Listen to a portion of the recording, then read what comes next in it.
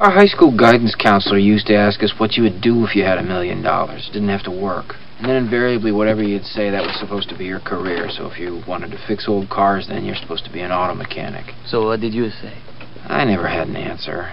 I guess that's why I'm working at Initech. No, you're working at Initech because that question is bullshit to begin with. If everyone listened to her, there'd be no janitors because no one would clean up if they had $1 million. If I had $1 million, if I had $1 million. Talking about millions of dollars. What would you do if you had $1 million? Tell you what I'd do, man. 2 chicks at the same time, man. We're living in a material world, and I am a material girl. Or boy. Well, what about you now? What would you do? Besides 2 chicks at the same time? Oh, yeah. Nothing. Nothing, huh? I would relax. I would sit on my ass all day. I would do nothing. Well, you don't need $1 million to do nothing, man. Take a look at my cousin. He's broke, don't do If I had $1 million. Low North Bay Section Jackson. Tomorrow, Matt Weber on the board. S&P futures up 450. NASDAQ futures up 41. Dow futures up 16 as we're going to try for 12 in a row. Very odd market, but goes up every day. Every day there's just money. Brendan, how are you? I'm doing well this morning, Chief. How are you? I'm doing all right. So you're riding the bull wave, are you?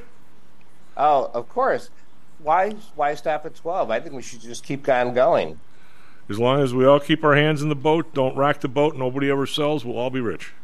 That's right. I think there won't be a downturn until roughly November 15th of 2024. Why not go 2026, 28? What's the difference? Well, that gets past the election, so they've got to ride the wave to the election. It's a long way. I wonder if I have never I've never seen a bigger separation. You know, it's weird, Brendan. I guess 15, 20 years ago when we first, I was on the air with Mitty. I started doing this a long time ago.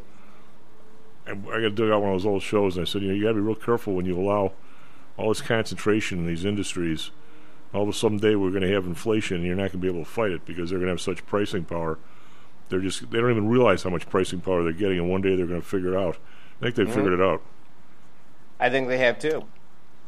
It's really something. I mean, I don't know what you can possibly do when you outstrip virtually most of society, and yet all you do is have alleged news shows on all day telling people how great things are. I mean, it's like, and for a lot of people it is. I mean, if you're in the chain, I mean, if you've got the money from someplace, and if you have the government money, it's or you're one of the people that can raise the prices. You know, if you're a restaurant that totally owns your building, and 3 or 4 of them around you went under during COVID, I got to believe you're doing real well. Okay. If assuming you don't lose your clientele, but I think you're probably doing all right. I mean, some people win in these things, and some people lose, and that's really the reason, in my opinion, why you can't ever let it happen. But obviously, the people that are winning are controlling the show. It looks like. But what are you seeing over in your area in Michigan? Plus, you guys have been around. I mean, what are you seeing as you generally look at life? What are you seeing? Well, there are some places that have opened up in the last couple of years in Michigan that survived the pandemic. Some of them switched to like in the restaurant. There's a couple of them that have started opening up, and they seem to be doing okay. They complain a lot that they're just barely making it by, but they're still hanging in there, which I think is a good thing. It is amazing to me, though, when I look out and when I'm back in Chicago and I go down to some of the areas where I used to work in the Loop area, and I just see the really it's like a devastation of lack of restaurants and stores. LaSalle Street is a ghost town. Michigan Avenue, walking from our place at North Avenue down into the Loop, it's just horrific looking at all the closed storefronts and the transfers. It's no longer, it can no longer be called the Magnificent Mile because of the vacant stores and the quality of the stores that are on the street now, on the avenue, instead of what used to be there. Why do you suppose that is? I mean, I've read, and Maddie, you were telling me a while ago, the tourist industry is back pretty strong, isn't it? Aren't a lot of those stores, weren't they for tourists a lot of times? And I don't think I think those hotels are pretty full, and I think they are. I mean, I'm not positive, but I think the tourist industry is strong. I think it is too. In fact, a lot of the reports that I've been reading recently indicates that the hotels are filling up on a regular basis right now. I have 2 clients of mine who have just come in with their families over the last 3 weeks to spend a long weekend here in Chicago. One of them was here for a wedding, but extended the family stay. And another one just came to visit the city. And they spent several days here, with one from New York, the other from Connecticut. And it's amazing that they told me that the hotels that they were staying at, one was downtown, one was up near Wrigley Field, were pretty full and pretty active. And the guy who's staying up at the hotel in Wrigleyville just said everything was booming around them. When they went out to eat, they went to Giordano's for some deep dish pizza, and it was really crowded for them. They've gone some other places, and they were surprised at how long it took them to get in to see some places. Yeah, it's I mean, it is really a tale of a whole different bunch of stories, and it's really kind of hard to. I mean, I noticed it on the south side. I mean, we had Greg Pappas was on the show yesterday, and he went and saw. He refused to go see Oppenheimer because it's 3 hours long, I guess. What's the other one that was a big one this weekend? Barbie. Yeah, I think he saw that. How could you forget about Barbie, Chief? Now, I thought you would have been in line to see Barbie. Even if you didn't do the double feature of Barbie and Oppenheimer, I can see you lining up for Barbie. Lining up to do what? Exactly. When's the last time you saw a movie in the theater, Chief? No, he had asked 19 me what? It was Hunt for Red October. Okay, so what was that, early 90s? Yep. 80s. Was that 80s? Might have been 80s. That might have been the late 80s. We went we left the trading floor. We ran over to the one on what's the one on east of Michigan? Was it on Oak Street? I don't know, whatever over there in Ohio or whatever, the big huge. Oh, the AMC theaters. Well, the reason why we went is because at that time they had the one huge screen. Mm-hmm. They didn't have the 3 little ones, so it was like the last time. It was like the last big screen in the city before they were going to turn into the 3 little screens. This movie was released to theaters March 2nd, 1990. There you go. 1990. Right? I mean, just 33 years ago? Yeah. It's the last time you were in a movie theater. But, I remember it. It was spectacular because they had this massive surround sound thing with the big, huge screen. And when people were walking into the sub, it was like they were walking in from behind you. and then they said, no, we want 3 theaters. We don't want this big one. So then they did. But anyway, you go to the south side, and I mentioned this yesterday. It's a lot of your places like even Fox's. There's no after movie crowd of any kind because I mean the beer stube used to have it after because Greg says it was $16 a ticket. And he spent another $50 on a couple of drinks and something else and a couple of things to eat. So you're not going out afterward, right? I mean you're already up to $100, and you're not doing it. You're not going to. But I mean Fox's is closing at 10 o'clock on a Saturday night. Wow, that's incredible. Yeah. So I mean whatever you're going someplace, you're not going someplace else. I mean downtown here, the bars in this area. Are pretty, a lot of them are closed and didn't reopen, but the ones that are packed pretty much on a Thursday and now Tuesday. But Monday night you might as well close. There's nobody here on Monday, and Thursday's the new Friday. So it's I don't know what you do. There's the 175 Jackson just won. I haven't heard this matter. They appointed somebody to go out and find a bidder. Yeah, I heard about that. Yeah. I read about that. I mean, what do you? If you, I always every Sunday, my brother has dinner family thing, which is kind of nice, and my nephew's in the metal business, which I'm always talking about. I don't know how you. I mean, one of the things you always do when you do economic stuff or cost accounting stuff, like I used to know how to do, whenever you come up with something, there's always like these list of assumptions, Brendan, before you can. I mean, the numbers follow, the theory, right? I mean, it's the way they should. I don't. What do you make of the downtown area? Some of these areas. What do you make of sorry, maybe people buying homes in the city. I mean, do you want to be near transportation, not be? I mean, what does the future hold? I mean, the beauty of everybody thinks of downtown as, massive law officers and everybody making a bunch of money. Well, that's all BS, really. The reason why the downtown was so spectacular is because the shall we say, the complimentary workers could get here real cheap, real fast on transportation. Didn't need a car. I mean, it wasn't the lawyers. They could work anywhere. It was all the people that else were working the law firm that could get here at a reasonable price, at a reasonable time, live reasonably close. I mean, is that all gone? I mean, if you were to buy 175 West Jackson, what would you think the future is going to hold? I mean, I don't even know. Well, the demographics of the buildings on there has really, really changed. And to your first point about who's going to live there, I think the idea of living in the Loop has always befuddled me, because the Loop was comprised, to my recollection, going back to when I started, the Loop was comprised of offices and entertainment. Right. You had the big theaters, but you also had like the Civic Opera House.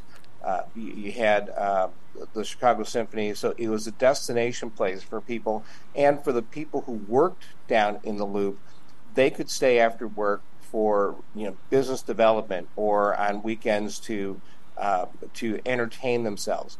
Entertainment was not spread out all across the whole area. It was concentrated downtown, and there was a purpose. And when you had all the offices filled with workers, whether they're lawyers or accountants or business people, that central core kept people down there. The fact that you're putting people to reside in places which used to be office buildings negates that, because I think that it's kind of completely topsy-turvy from what it was before, and I don't know that you have the same impact of people living there to go out and socialize, especially when so many of the venues that attracted people after working on the weekends are gone or outpriced. I mean, you mentioned the price of going to a movie theater and buying some popcorn and junior mints and things like that, and but there aren't even that many theaters around now to go. No, you may have to find your Barbenheimer movie. Yeah, I mean, like I say, it's all the same subject. I mean, it's kind of the theme of the show. When I talked to my nephew and a guy who owns this metal place, all of a sudden they've got a lot of business because there's some business coming back from wherever, China or someplace, and all of a sudden everybody decides that their machines are older, and there's not a whole lot of these metal kind of places here in the city. It used to be, hundreds of them, literally, when we had all these manufacturing here. Now all of a sudden these guys are, they hired 4 or 5 people in the last couple months, and they could use a few more. But I have no idea, Brendan. I'd have to get the crew together, and we'd have to talk for a whole weekend. Is this a flare? If I'm in the metal business, is this a flare that's going to be, before some president comes in and says we're going to be nice to China again, or is this something that I can plan on my kid running the place and having a nice living here, or if I have a son or daughter that doesn't want to go to Harvard, should they go figure out how to do machine maintenance because there's a huge demand for those people and they're paying 6 figures? I mean, is this a 2-year job, a 3-year job, or is it a lifetime? Are we going to? Is it? I don't mean downtown building. Is there any price which you take one of these places? I mean, what's your view of the future? I mean, obviously in the 70s it looked crummy down here, right? Mm-hmm. And then all of a sudden, between the exchanges getting real hot, the CBOE opening, and all those kinds of things, the South Loop kind of carried the rest of the Loop for a while, and things caught fire again. I mean, is it New York the same way? I mean, with the movies Escape from New York, I mean, you go back then, the place was a bleep hole. Now all of a sudden, so I mean, it has sort of happened before. But the question is, how long is your time frame? How much money do you have? How cheap of a price can you get in? I suppose if they gave us the building, but I wonder, I don't know if you know, I've told this story a few times, but I don't know if I told you, the building was going, I'm talking about 175, because we used to be in that building, and I know the guy who used to run it. When I say run it, manage it. I mean, they lost anchor tenants because of the city. I mean, the CVS, I'm probably not supposed to know this, but they were there forever, Brendan, and they were paying $17,000 a month in rent, and they were pretty happy with that. but their lease with the taxes and everything, the leases, they go up with the taxes, right? What do you call it? A double something lease or triple net? Double net. Yeah, double net. Okay. See, that's why you need you attorney dudes. They were up to $240,000 a year extra. Mm-hmm. And they said, we're out of here. So then they, Pug Mahone's left, and they kept raising rents, and all of a sudden they lost the restaurant bar, and within the next year, like 500 people. And I'm not saying it's causative, but all of a sudden you lose your drugstore and the place where you go down there and grab whatever you wanted. You lose the bar, and all of a sudden it's like, hey, maybe we should go to another building. There's a, it's. I use this really stupid example once in a while. It's almost like a body, Brendan. I mean, if it's dead, you can't say, well, if I can just get this thing eaten again, it'll work, or if I can just see it seeing again, or I see it pooping again. It all sort of has to work, or nothing works, right? That's right. And I don't know how you get it. I don't know how you get it started. I mean, you can see a vibrant community. I don't know what you would do to start one that's going the wrong way. I mean, I'm saying, and I don't know how you start this back up again. Do you? I mean, exchanges would help. 4,000 people on a trading floor would certainly help, but that's not going to happen. Right. And you raise interesting questions because part of what increased that dilemma was the adjustment of the property taxes when Chris Kaiji came in and undid a lot of what had been done with the property taxes before. And theoretically, it makes more sense to say, yes, if a lot of businesses and wealthy areas were undervalued, let's increase the assessed value on them to charge more taxes. But at what cost? And how much are you driving them up? Like if you're doubling or tripling the taxes in commercial buildings, you're right, the tenants can't stay there, particularly when you look at what happened over the last couple of years with COVID and the dearth of people in the office. It was hitting them in two different ways. First, the dramatic increase in costs, plus the lack of supply. For a law firm or a law firm has its lawyers working from home, and therefore they're not supporting the bar in the basement or supporting the CVS, and yet their taxes are going up dramatically because they're passed down. So it really was a combination that I think is very hard to undo right now. Was there any, how can I say this politically correctly? I can't. Is there any way to get these morons to think proactively? I mean, simple. I'll boil it down to a basic question. Suppose you and I did want to bid on the building. Mm-hmm. Is there somebody we go and talk to and say, look, hey, buddy, if you think I'm bidding on this place, I'm sure as hell not bidding $100 million for it unless you guys drop this taxes by 2/3 or whatever. I mean, you're out of your mind at this number. Can you? Or is this? I just saw yesterday the Chicago Ridge Mall. The guy missed a $75 payment or a bond payment, and it probably wasn't interest. He probably had to make a bond payment and couldn't roll it over. I'm guessing. But I mean, is there any way to be proactive, or are these guys still sending out the bills from 3 years ago and just not getting paid? Or how does that even work, Brendan? Well, they are sending out the bills from a while ago, and there's deferred. But the other issue from the taxes are that, and this goes to government services as well, is that the tax bills have been delayed because they're switching over all their computer system and the software system. The tax bills are being delayed. For example, they used to come out August 1st for the second installment. They used to come out August 1st and be paid with a penalty by September 30th, October 1st, or something like that. And now they've been delayed to going out December 1st with a payment on, late payments due before December 31st. So that wreaks havoc with all the city budget, with the city and all the other municipal budgets, which puts them in a bind. And part of that software conversion also contributed to the reassessment valuation of the properties. Your second question about how do you turn this around, that is long-term because it would take a couple of things, primarily the whole assessment system of the county and how it does its comparables. And we've just seen in the last couple of years when Kaiji has been in there that the readjustment of the assessed values have been to more equalize the pain, which really meant making businesses and upper income folks pay more to and have the common people in Englewood and Beverly pay less. But that whole software system has been rife with problems. To change it around for the valuation, it takes a while because the whole area of the city is just reassessed every 3 years, and it was just done recently.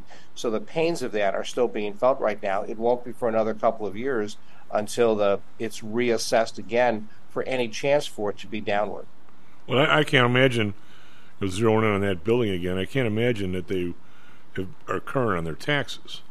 So I can't believe that either for a lot of the ones downtown. Yeah. I mean, even one of the buildings that is now about to be given back to the lenders, from what I've read, is 30 North LaSalle. Yeah. And that building was, not too long ago, filled with a lot of City of Chicago offices. That's where a lot of their department and a lot of their workers were that used to be in that building. Well, I just hear anecdotally murmurs in the mist about our building here. We're 411 South Wells, and my brother probably knows all of it because he knows the owner a lot better than I do. But I got to believe that their taxes, if you were to take 10 years ago, maybe when we moved in, I'm going to say their taxes are triple what they were 10 years ago at least. And now they've done better than most. They only have maybe 25% of the place empty, maybe 30%. But their income, I mean, I think the gentleman might own the building. I'm not sure. I mean, I don't know, ask him. But so I'm sure, I think he's current on his taxes. But why the hell should he be paying more? I mean, that's what when you see, this inflation thing I'm always ragging about. Every place you turn, Brendan, in the last 5 to 10 years, everything is 3 times as much. Mm-hmm. No matter what it is. If you go back to 2020, for sure, everything of consequence, and your CPI says it's up 80%. Well, no, it's not. It's up 2.5 times that, maybe 3 times that. So when you have people that are looking. I mean, when you look at the pricing here, the headlines say Apple reportedly consider raising price of its new iPhones. Walmart can rally more than 30% as it gains grocery market share. I mean, this is all done. I don't know how much, with the Irish say, I don't know how much more blood you can get out of the turnip. Mm-hmm. And I don't see anybody even talking about it. How do you solve the problem unless you? But I don't know what the answer is. Whether the Fed should yank the money supply back down and try and drop this price level. That could be suicide too. But I listen to these. It could be political suicide. Yeah. Remember the Paul Volcker days, just look at what that did for Jimmy Carter. Well, yeah, but right now there's a huge segment of the population that's retired. A lot of them are my clients, so it's not like it's a bad thing. Huge segment of the population that all they care about is the stock market, and as long as their wealth. The wealth is in owning assets and having the assets going up. Just like if you own stock in the Weimar Republic, the stock market went up, right? Fortunately, our dollar is a little stronger than their whatever that thing was. But you're separating the society more than you ever did. And I don't know what the solution is. But one thing's for sure is you can't keep doing it. You looked at the pilot thing, and now UPS might be going on strike this week, and people are, they see the pilot situation and they go, oh my God, these guys are going to get a 33 to 40% raise over the next 4 years, and I look at it and I go, okay, they probably haven't gotten a raise in 3 years since before COVID, and I'm going to say over a 7-year period, if your salary went up 40%, you're a loser. Yeah. And yet, but the numbers don't show that. But I think it's pretty obvious you are. Mm-hmm. And I'm gonna bet that whatever the UPS people get, and I don't know why Brendan, why does the press always seem to side with management when most of the people that listen are not management? And this morning on the way in, before I picked Maddie up, I hear they're mostly concerned with part-time workers. Okay, but UPS, I mean, you probably know. The big story there has been forever. You could never get full time. You were always 38 hours, never get this benefit, never get that benefit. And every time there's a labor agreement, it's always about trying to get more people full-time with some benefits instead of this permanent part-time 38-hour crap. How does nobody, I guess, explain that when you lob it out there? They don't, though. Another type of union is when you're looking at the Hollywood writers and the actors, looking at things like residuals. I mean, the concept to me, a guy like Bob Iger at Disney making, whatever he makes, $30-50 million a year, and yet what they're pushing for is an actor to come in and be filmed in a way that, and pay him for a day. Yeah. Forward, and then use his voice and his likeness for artificial intelligence in the future, where he gets no residuals, no pay for the movies that his image and voice appear in. That's ludicrous. Why not, in a simple math, why not take the $30 million for Iger, make it $5, which is still a pretty good penny to make for a year, and use that other $25 million to give to some of the actors and residuals. Well, now you're acting like very simple. We got a dash. You're acting like a South Sider now. You can't be doing that, Brendan. Take care of yourself, buddy. Talk to you next week. S&P Futures up 6, NASDAQ Futures up 53. Be right back, Mr. Joel Uncommon. How much confidence do you have that your investments will make you wealthy? Do you truly know the odds? Welcome to Luckbox, the control freak's guide to life, money, and probability. Luckbox shows you how to gauge the likelihood of success before you commit to an investment or any other decision. And Luckbox is free for 1 year at luckboxmagazine.com/jocks. Each new issue dives deep into the current investing climate, separates the signal from the noise with relevant trade ideas, and equips you with cutting-edge tactics you don't already know. Luckbox is the essential magazine for proactive investors who are hell-bent on pursuing life, luxury, and happiness through sports, fitness, travel, food, spirits, music, and a whole lot more. Smart investors don't bet on possibilities, they play the probabilities. Luckbox is $7.99 on newsstands, but you can subscribe for 10 free digital issues at luckboxmagazine.com/jocks. Don't rely on luck. Get Luckbox at luckboxmagazine.com/jocks. Is your business being challenged by the complexities surrounding healthcare reform or other matters related to human resources management? If so, then Cognos HR can help. A longtime friend and contributor to the Stocks and Jocks radio program, Cognos HR provides its clients with a perfect blend of strategic consulting and day-to-day HR management to drive overall improvement in business performance. Companies that join the Cognos HR family are better able to manage healthcare costs, enhance benefit offerings, and improve employee satisfaction by leveraging our access to Fortune 500 benefits. Our innovative onboarding and payroll technology, along with our constant attention to detail, enables us to provide the highest level of quality service to our clients. Now, your time and energy can be focused on generating business and increasing your bottom line. We'll take care of the rest. For more information, call us at 630-401-8810 or search us on the web at cognoshr.com. Cognos HR, innovation in human resources. Licensed in Illinois and Arizona. Stocks, Jocks. Stocks and Jocks. Stocks and Jocks. You are out of control. Here, right now. Right here, right now. Right now.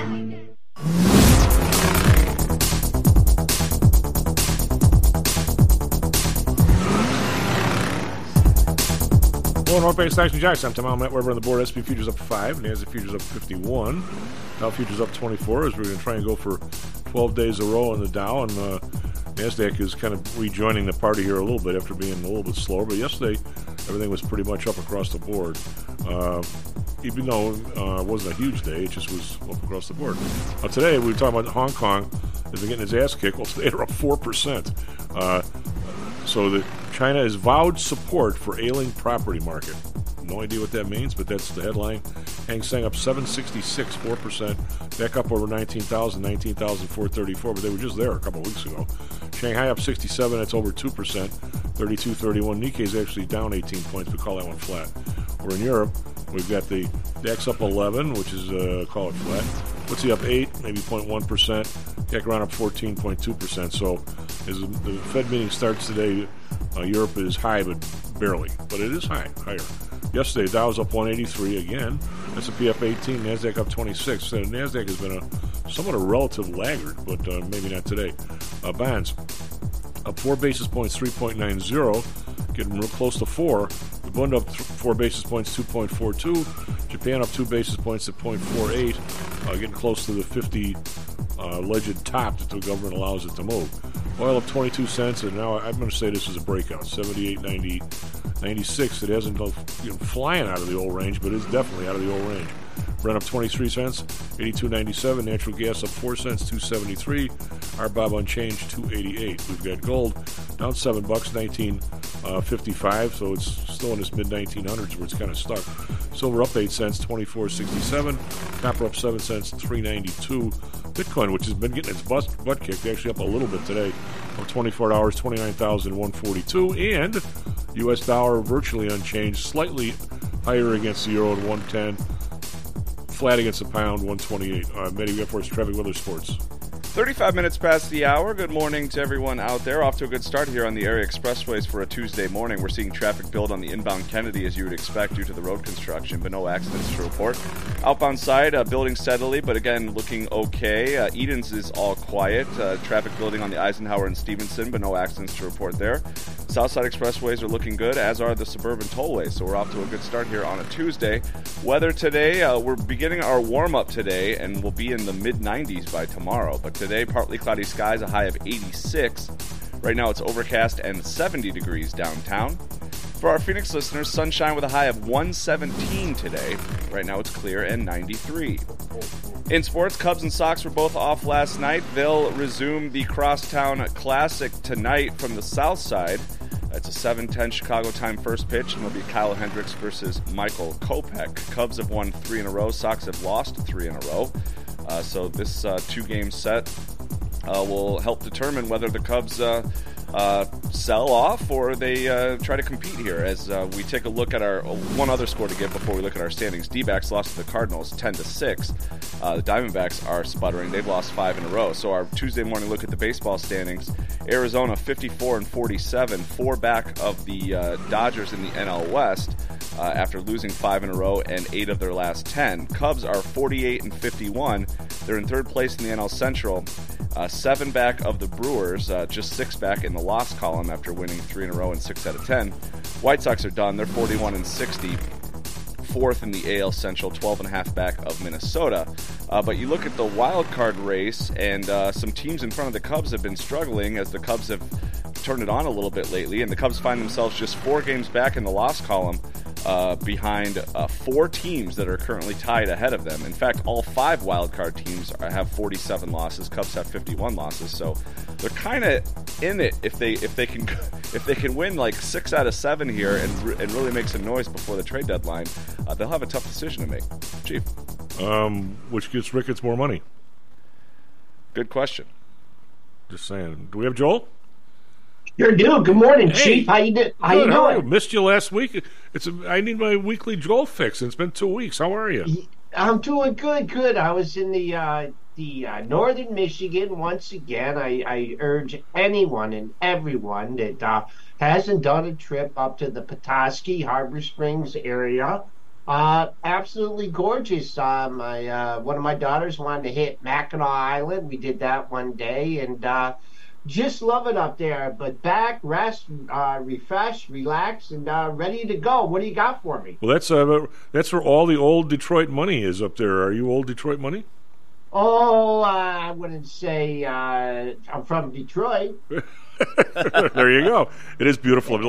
If you're a golfer, they've got how many great courses up there, for God's sake. Yeah. I'm actually from a small town just south of Detroit called Monroe, Michigan. Former home of, in the 80s, of Kaylani Ray Rafko, who was Miss America. And what I used to say, I was about 40 minutes from Detroit and about 30 minutes from Toledo. So I used to say when I was growing up and a kid that I had the best of both worlds. Yeah, well, I know one of my former clients had a place up in Bay of the Islands, up in actually in Lake Huron on the Canada side. You can actually fly into Petrosky's got an airport, right? They used to fly up there and drive. Yeah, they do. They got little airports if you're so inclined to fly in little airplanes. But for us, about 4.5 5-hour drive. So how about these markets, Chief? They just won't stop going up. What do you think's causing it? I mean, when this happens usually. There's money coming from someplace. Is it just the money that is, obviously if the market goes up every day, people have more buying power every day. Is it just momentum based on that, you think? Or what's it coming? I think it's momentum. I think it's the individual investor getting back into the market. I think that really, from your textbook economics, the market should not be going up in the face of rising interest rates. So you had a lot of people on the sidelines not participating in the rally. And a lot of the bigger money anticipated, the eventual slowdown. I'm just not so convinced that, inflation's whooped. But, we'll just have to see the data. The data has been better for about 11 months in a row. People are still spending. People are still traveling. So you just got to kind of put the blinkers on until, some kind of macro event or some kind of economic data starts to tilt us in the other, in the other direction. But right now we look like we're getting some stability in interest rates. At least maybe won't be going up at the rate that they did previously. There's no way they can go from 0 to 5 and 5 to 10. So I just think you're getting back to a little bit of normalization in the markets, and the individual investor is coming back in as well. Well, what do you make of like a Microsoft? I mean, we're talking about a company that is, it's pretty darn big, right? So, I mean, they are at the point now. I'm looking at last week. I checked; they're 32 times earnings. Mm-hmm. Now, does that mean everybody's going to be 32 times earnings? That's the new price level. The new level, the new acceptable level. That was something that I discussed a lot with my co-host on the pre-market show. Is is the market is there just a new standard? If you thought that 10, 12, 13 times earnings for the PE ratio from the S&P, I mean that had always been the acceptable level, but it seems now that standard is bumped up. And if you're waiting for these PEs to come in on some of these stocks, unfortunately, you're going to miss the rally. It's been the stocks that, led us out of COVID, that, the technology stocks, it's kind of, the song remains the same, even with the rebalance of the triple Qs and the NASDAQ. I mean, that didn't look too rebalanced to me. So, right now, you just got to put the blinkers on and just ignore the PE ratios because you're missing out on a lot of the rally. Well, does that mean? Every single time we have a turn in the market, and we've had some kind of a crash in my lifetime. At some time before, somebody is going to say it doesn't matter. You just got to buy it, and it's. I don't. I mean, obviously, I would love to see the economy grow into these prices. I don't know that it. I mean, I look at Microsoft and I say, okay, can these guys? They really almost have to go up to get back to a normal PE, whatever that could be, say 23. Even that's probably high. They're going to have to. They and 5 other companies are going to have to increase their revenue by like 50% in the next couple of years. Is that even possible? I mean, or are the numbers too big? Or I think at the end of the day, Joel, somehow people still think that if, in times of trouble, the Fed will bail the market out, which they were willing to take their entire pulling money out of the system or stopping the system a little bit. They totally bleep canned that thought for 2 weeks on the Silicon Valley thing, and I have a feeling that people are counting on these guys that no matter what it is, that they're going to save the wealth bubble. Boy, I don't know if you can go that route. I mean, look at it. I mean, the poster child of the year is NVIDIA, and Carl comes out and he says it's not all that convincing that they are going to be the people that do the AI, because what the party line is, their graphics chips are going to be applicable to AI, and he goes, they might, and they also might. It's not a given, and that the stack is pretty darn high. I hope nobody gets nailed here. I really don't, but we better do some serious growing into these prices, don't you think?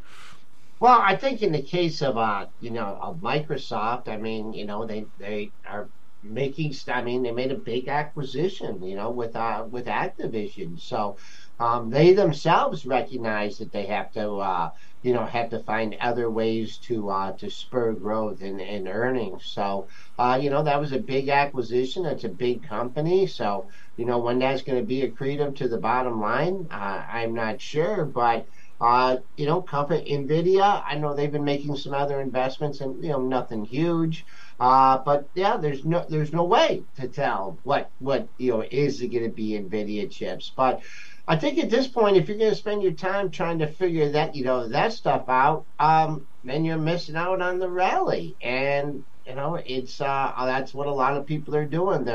They're on the sidelines and they're waiting, for this pullback that everyone else is waiting for. So, like I said, company like Microsoft taking steps to get back in, to increase revenues, and we'll see if it flows when and if it flows down to the bottom line. Well, so far you've been right. We got a dash.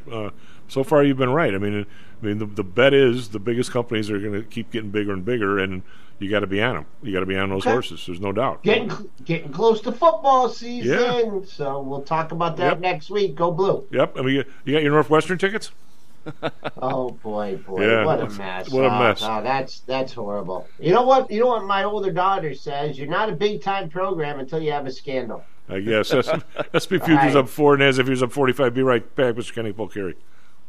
Are you one of the millions of people who suffer with pain? Do you wake up in the morning with stiffness in the lower back or neck? Why are you using medication to cover up the symptoms without treating the actual cause? Painkillers, muscle relaxants, and anti-inflammatories are not the answer. At ChiroMed, physicians are trained to detect the cause of your symptoms and to correct the underlying problem. If you're ready to listen to common sense and do what it takes to make changes in your body that can affect your health for the rest of your life, give ChiroMed a call and set up a complimentary consultation. They are located in Orland Park and can be reached at 708-403-2727. 20,000 patients over 22 years have been treated at ChiroMed, and over 90% of them have had positive results without medication or expensive surgery. Isn't it time you did something good for your body too?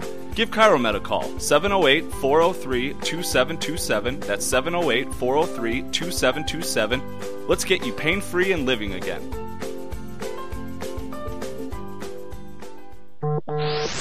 Stocks, jocks, stocks and jocks. You are out of control. Here, right now, right here, right now, right now.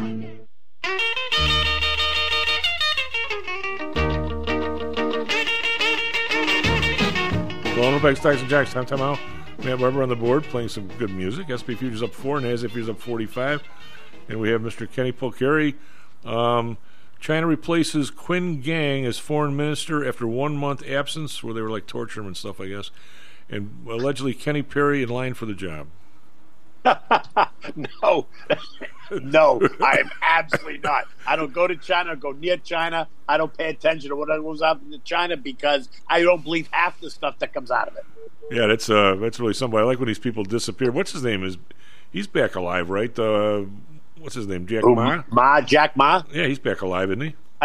I think he is back alive after they probably tortured him for months and months, but I think he's back alive. That I haven't actually seen him, but they show still pictures of him, but I'm not sure when those pictures were taken. Oh God, it's like that was what Brendan was talking about with artificial intelligence. They want you to come in and just say some lines and show your face with his new actor's contract. And they just can use it whenever they want. Whenever they want. I know. How crazy is that? Yeah, it's goofy stuff. What do you make of the Fed going in the 12 days in a row? We're going to have the Dow up, and what are we doing here, Kenny? Right. So I think what it does show is that the rally is broadening out, right? We are seeing some money come out of tech. It's not coming crazy, but it is being reallocated. The earnings season has gotten off to a great start. It has not been this disaster that I think a lot of people had feared. And look, this morning, while I was writing my note, 6 or 7 companies came out, big Dow names and S&P names, Dow, GE, General. Everyone beat on the top and the bottom lines, and watch this, what's going to happen to General Motors now, because they beat significantly and do nothing about raising guidance and talking about how great it is. Wait till the UAW grabs them by the horns and says, okay, we want a piece of that, the same way the Teamsters are doing to the UPS, right? That they want, clearly these companies are making money hand over fist. and the C-suite is taking it all home, leaving the workers, quote unquote, begging for more money. And so I expect the UAW is going to do the same thing with General Motors at any moment when their contract comes up. That would be.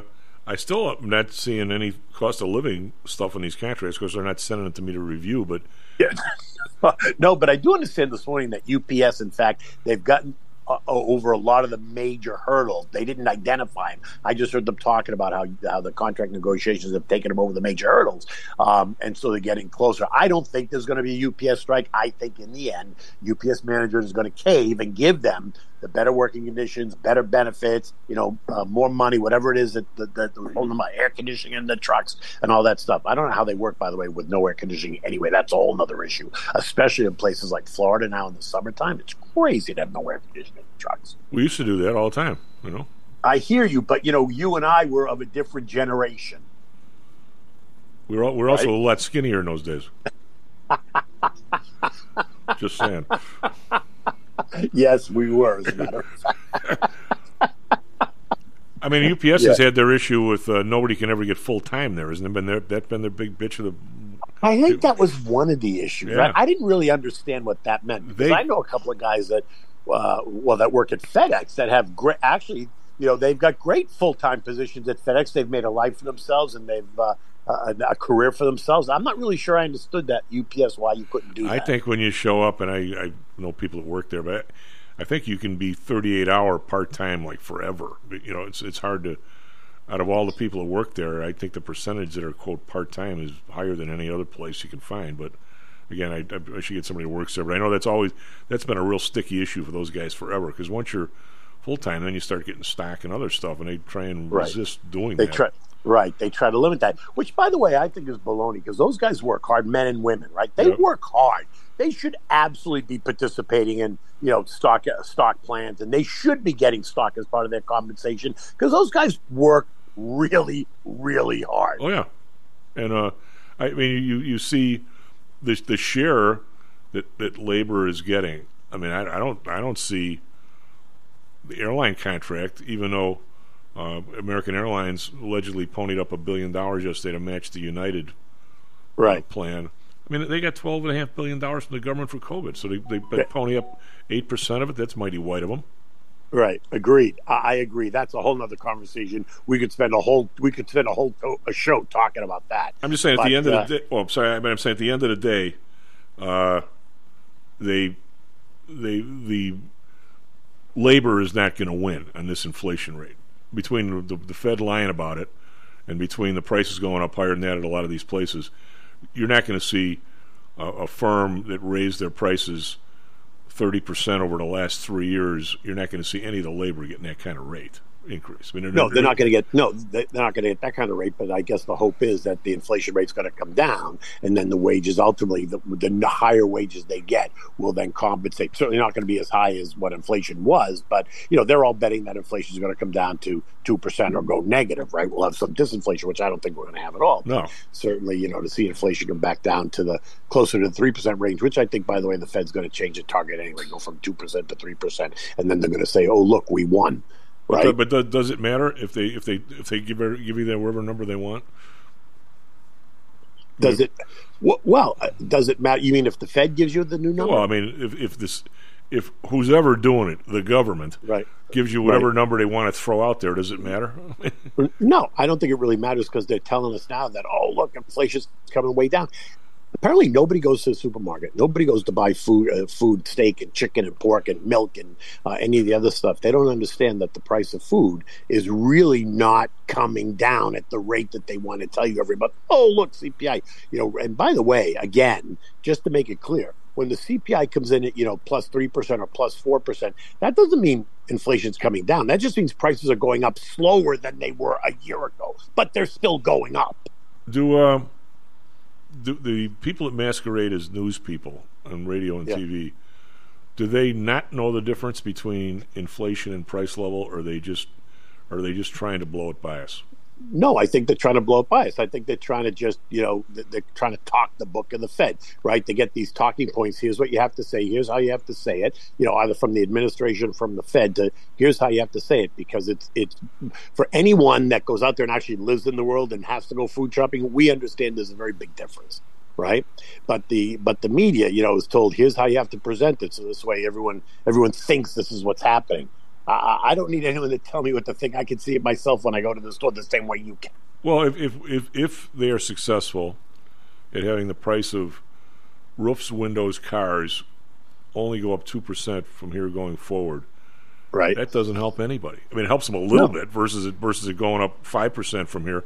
I don't think it can go up 5% from here. I don't know who the hell can afford it. No, well, you can't. And by the way, it's great if roofs and windows and doors are only going up 2%. You can't eat roof, windows, and doors. Well, what I'm saying is right? they've already made this 35% jump that that nobody is nowhere in the numbers does it show it. And so if all of a sudden they go 2% or 1.5%, I'm the last 3 years to me has meant that there are an awful lot of people in this country, maybe 40-50%. Will never own a new car ever. Yeah, I mean that's a whole change in everybody's stuff. And you see, agree. You see it in these insurance companies. Not that I ever want to hold a tag today. Those guys are appalled by how much it costs to fix a fender. How much if you got hail on your roof? What do you mean $60,000 for a roof? Where's that coming from? It was 43 years ago. Hey, buddy, that's what I think they're appalled by this, and I don't know if people can pay for it. Yeah, I don't think people are going to be able to start to pay. I don't know how they're going to pay for it. They're going to have to start to really cut back on other things if in fact they're going to be able to pay for it. But I think it's tough. I think it's going to be a tough time. Now, I don't think it's going to be. I don't think we're there yet, right? I think this recession is coming. Go ahead. I'm going to say that anybody anywhere, if you look at. Get rid of the top 10% of the people that watch their market stuff goes up every day. Look at the other 80 or 90%. They've been in recession for 4 years. Yeah, agreed. So, right, it's been this rolling recession. As much as I tell you I haven't been there yet, there are people that are absolutely feeling it, for sure. Well, I mean, how many people have more dough than they did 3 years ago in terms of what they're paying? How many what? How many people have more money? If you got a house at a reasonable price at a 3% mortgage, you're able to get yourself down and you never have to move. You can get through this, I think, pretty easily, as long as you don't lose your job. But it really depends on your individual spot. I mean, if you didn't have a house to sell and to trade, the people that are the entry level people, that's pretty tough. I mean, Audrey's still got pretty good business, but it's virtually everybody who has a house that they're selling and moving up, and then that person might be older and they're moving down. It's people that are trading houses. It's not easy for somebody to pile right in from the first one. No. I was out to lunch with a friend of mine yesterday. It was up here in Hingham, Massachusetts, along the water in the south of Boston. And he bought his house, I don't know, 5 or 6 years ago, and he's got a young family and everything. And his real estate agent just called him up and said, "Listen, I get someone that wants to pay you $2.5 million for the house." He said to me, "Kenny, why would I sell it? I have a 2.75% mortgage on my house, and where am I going to go? If I sell it for $2.5 million, that's great. I got to buy something for at least $2.5 million or $3 million, and my mortgage rate's going to go up to 7%. Why would I? I said, "You're not. You're going to stay exactly where you are as long as you can fit in the house." Which they do. I said, "Why would you even consider leaving?" But the agent's trying to dangle this, like, "Wow, look at this! I get you $2.5 million. That's great, but where am I going?" Well, I mean, how am I going to replace this? If you think one of the guys on the trading floor here, I don't think it probably cost him his marriage, so it's probably he probably don't want to do it. He had a house in Lincoln Park or somewhere, Old Town, I think it was, and they bought it for I don't know, $300,000-400,000. And right before the 2007 fiasco, he sold it for $1 million something. They rented for a year and bought something just as nice for like $800,000. I mean, someplace somewhere, if the price gets too, you're right. You have nowhere to go, and your house is not really the same as a second car or baseball cards or stuff. I mean, you got to live someplace. So, but someplace somewhere, somebody is going to, on the right day, and I'll never know the right day, is going to sell his house, go rent for a year and then pile back in, because I don't know if this is sustainable, Kenny. At these interest rates, aren't you kind of stunned that the prices haven't gone down at all? I am absolutely stunned that the prices haven't gone down at all. I haven't, but you see, and I keep talking about this when I write my note, like when you notice what's happening with existing homes versus new homes, right? Existing home sales have fallen off. Prices haven't come down, but the existing homes have fallen off, but new homes continue to surge ahead. Why? Because if you're looking in the market, if you're a couple looking to buy a house and you can go and buy an existing house that needs work and renovation and blah, blah, blah, versus a new home where the builders are financing you and they can actually buy the rate down and make it more attractive. And by the way, they can give you upgrades and new kitchens and better countertops and better floors and all that stuff. And it's all shiny new, which is what they're doing. That's where you're seeing the demand going. Existing home sales have continued to fall off, but the price is what, to your point, I don't understand why the prices aren't coming down, because I think people get married and they think my house is worth X. When in a 7% environment, it's really not worth X anymore. If all it would take, and boy, I sure as hell I want to see this, Kenny, all it would take would be some kind of breakdown in the labor market. Yep. All of a sudden, if you had 5 or 10% of people were forced to move, I think we're looking at another 2007. Let's just hope it doesn't happen.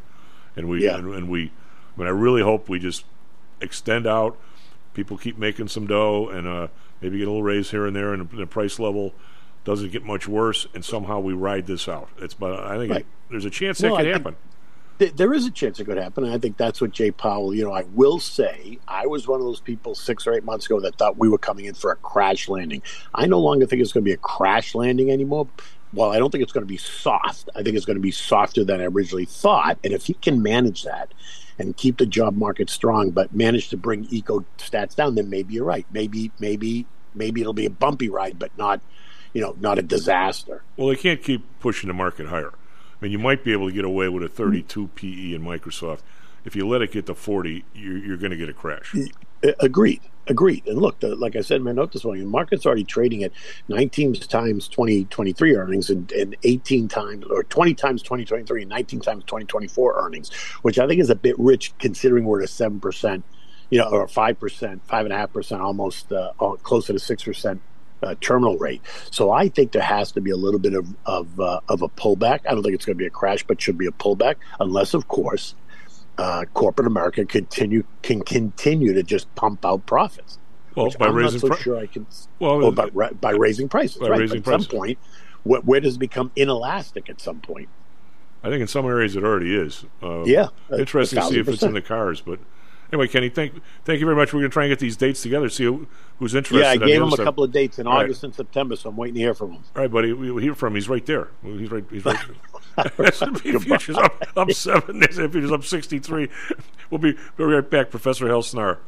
Hello, this is Tom Howell, the Chief. Confused about investing these days? I suspect you are not alone. Investing was never easy, although at times it may have seemed so. I think one reason behind the current concern, although maybe not explained as such, is how the fluctuation in the American dollar and the associated politics is affecting your investments and your wealth. It may not be enough to make some money in your investments. You may need now to make enough to exceed the amount that your leadership is depreciating the value of the dollars you've worked your whole life to accumulate. That same leadership has seen fit to maneuver risk-free interest rates to near zero. Providing positive risk-averse returns in a zero-interest and declining real wealth environment is by far the toughest assignment I've ever had in my years as a money manager. I'm sure that a lot of you have heard that one way to possibly deal with this problem is to invest in so-called hard currencies like silver and gold. The idea being that they will retain their relative value in the face of devaluation of paper currencies like the dollar. To be honest, I have never been a gold bug. I've always had faith that having enough dollars and a good investment strategy was good enough. Now I'm not so sure. But I do know that if I did invest in gold or silver, I'd want to do it in the same manner as we do at PTI for investments in the market, with defined risk. If you feel the need to invest in gold or silver, we can do it using the same strategies that we use for our protected index program. No matter what you invest in, we feel that you need to know and control your risk. Find us at PTIsecurities.com. That's PTIsecurities.com. Hi, I'm Audrey Johnson, an owner of HomeSource Realty and a frequent contributor to Stocks and Jocks. If you're nervous about the stock market and considering diversification, or are looking for a rate of return way better than your banks, consider adding rental properties to your portfolio. Whether it's a condo, single family, or multi-unit building, I can help you select a property that meets your financial needs. Call or text me at 708-349-3456. That's 708-349-3456. Or visit my website at myhomesourcerealty.com. That's myhomesourcerealty.com. Interested in promoting your business to a high-end audience comprised of entrepreneurs, traders, executives, and the everyday business person? Consider advertising on Stocks and Jocks. With a devout listenership covering the Chicago market along with a vast online presence, advertising on Stocks and Jocks may be just what it takes to put your business over the top. For more information, contact me, Matt Weber, at matt@stocksandjocks.net. That's matt@stocksandjocks.net. Hear ye, hear ye! The Homer Broadcasting System is on the air! Stocks, jocks, Stocks and Jocks. Stocks and jocks. You are out of control! Here, right now, right here, right now, right now.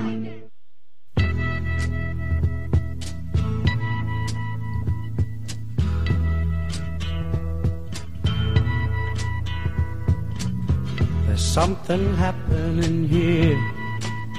Going to pick Stocks and Jocks. Up tomorrow. Matt Weber on the board. SP Futures up 575. NASDAQ Futures up 58. Manny, how come the thing always sounds better when you're there? I mean, I'm actually getting the stereo on both headphones and everything today. No blinking off. What do you do? Does the machine just like you or what? I don't know. I guess I just know what buttons to push. Evidently.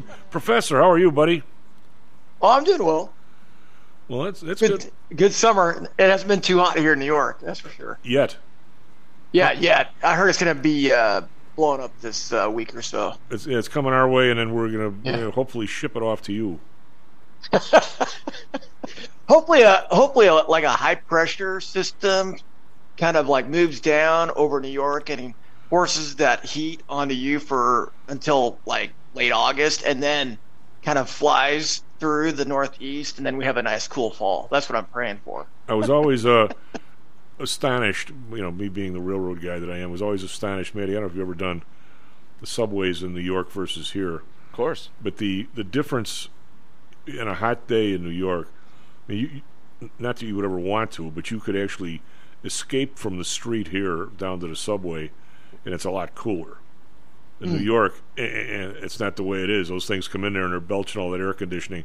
And if it's 100 outside in New York, what's it on a subway platform, like 125 or something?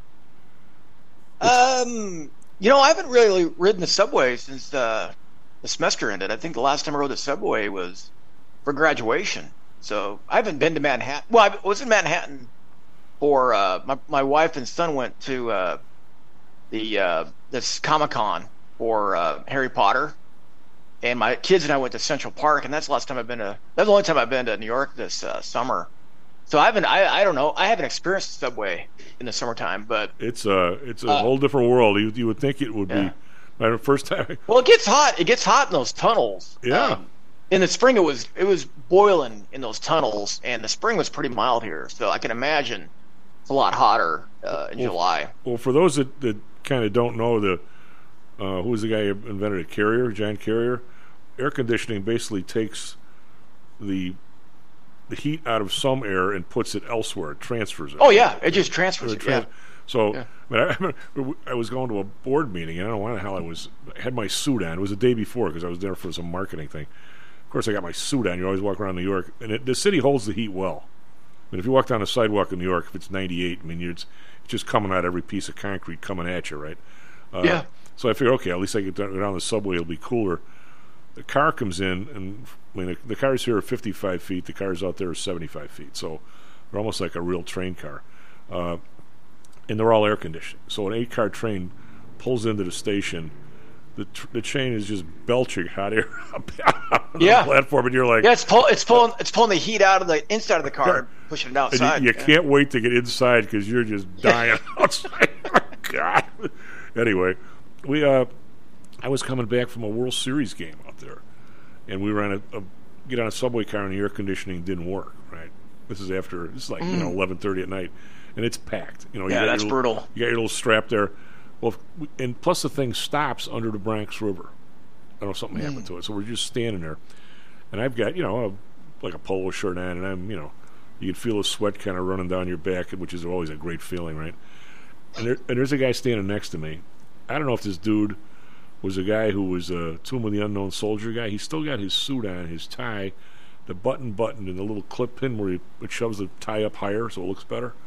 The guy, Yeah. there's not a bead of sweat on the dude, and I'm thinking, this guy is not human. I'm just staring at him. Well, in the Navy, I went on Westpac to the Persian Gulf and Africa and Oman, Jeddah, Saudi Arabia, and the engine room was sucking in water was 93 degrees. The seawater temperature was like 93 degrees. That's the cooling And water's 93? Ouch. That was the cooling water on the ship, yeah. And the space was 120, and inside an old nuclear power plant, there's steam everywhere, so the humidity has got to be at least 120. I mean, it was just horrible. And we had stay times. Our maximum watch was 3 hours long. Normally they're 5. We come out of that, and we go to Hawaii, and I'm standing main engine watch, and I'm monitoring seawater temperatures, and the seawater temperature drops down to like, I don't know, 78 or something like that, and the engine room just kind of cools off. And my buddy and I, we have Liberty for 2 days. We have Liberty Pass for 2 days in Hawaii, and we rented a car and we were driving around the island, the Big Island. I think it's the Big Island, or Honolulu. We're driving around Honolulu, and we think, hey, we need some Thai food. So we pull into this bank sign, and it's like 7 o'clock at night, and I get out of the car, and I'm cold. I'm freezing to death. And I look up at the sign, and it says 92 degrees. And that felt awesome to me. I felt cold. I had to put my jacket on. Well, you were on your body does adjust. You were on a nuclear surface ship, right? Yeah, nuclear surface ship, yep. Remember when Fari was on that one day, Maddie, and people were talking about global warming back, I don't know, this is, 5-6 years ago, Maddie? And Fari was talking about, he's from Iran, so he knows a lot about heat in the Middle East. And he goes, some of these places, the normal temperature is like 120, 125. And he said, people, kind of laugh at global warming. He goes, I'm not saying what's causing it. The guy, using a gas-powered lawnmower is probably not causing it. But he said, if they go up even 4 or 5 degrees, if you start getting 130, he goes, everybody's got to move. And I said, remember Maddie saying, what are you talking about? He says, there's a number at which camels can't live, insects can't live. You just got to go. Yeah. I mean, he goes, it's not like, if you you go really to think 150 and still live there. 10,000 years ago, when the seas were a lot lower, there was a land bridge from Russia into the Americas, and that's when there was a mass migration of humans into the Americas. Yep. So, I mean, humans have always known when it's too hot, you got to move, right? So, I suspect everybody will move except the Obamas and the Bidens and the Pelosi's, who all have these nice $1 million sea level properties, right? When they head to Idaho and they go to the Rocky Mountains, then I'll worry about it then. You're going to worry about it then, but yeah, it's I mean, these are issues. I mean, and I guess whatever. I mean, did you see the lady in? Well, there are these massive cities that we're now discovering. Yeah. They're 100 feet above sea level. So what does that mean? The seas have risen and they've fallen, and they've risen and they've fallen. In Central Park, for example, if you've ever gone to Central Park, those big granite boulders they have in there, if you look at them really closely, there are these scorers and the lines that kind of move in parallel, right? And what that is, it's from a sheet of ice that was twice as tall as the Empire State Building, compressing on those boulders in Central Park and scoring the boulders with the pebbles between the massive ice sheet and those boulders. So the climate has fluctuated, and I'm not saying go out and pollute. If you're worried about CO2, build a bunch of nuclear power plants like Sweden and Norway. Yeah, we don't want to do anything like that. We just want to blame people. Yeah, there's no solution. We want to take my taxpayer dollars, our taxpayer dollars, give it to a politician, and then have the politician pass it out to their friends, whether they're Republican or Democrat, and do these projects that make their friends very, very wealthy and themselves very wealthy. Well, there was a kind of a quick, but I don't know if you had a chance to listen yesterday, Maddie, but it wasn't. I've known him for 3-4 years.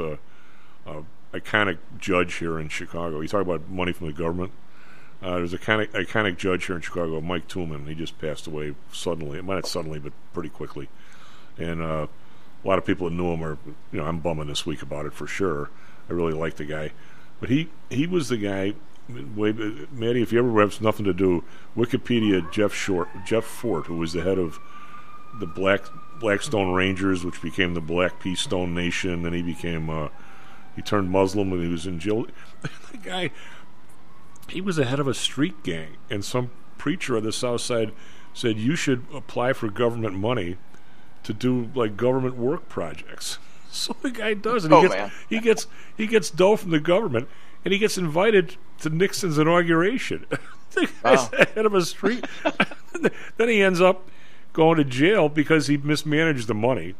Then he ends up, I don't know, there was some kind of a murder trial. Oh, get a load of this. He hooks up with a deal with Muammar Gaddafi in Libya, where he was going to get guns from Libya in return for knocking off a couple of politicians here that Muammar didn't like.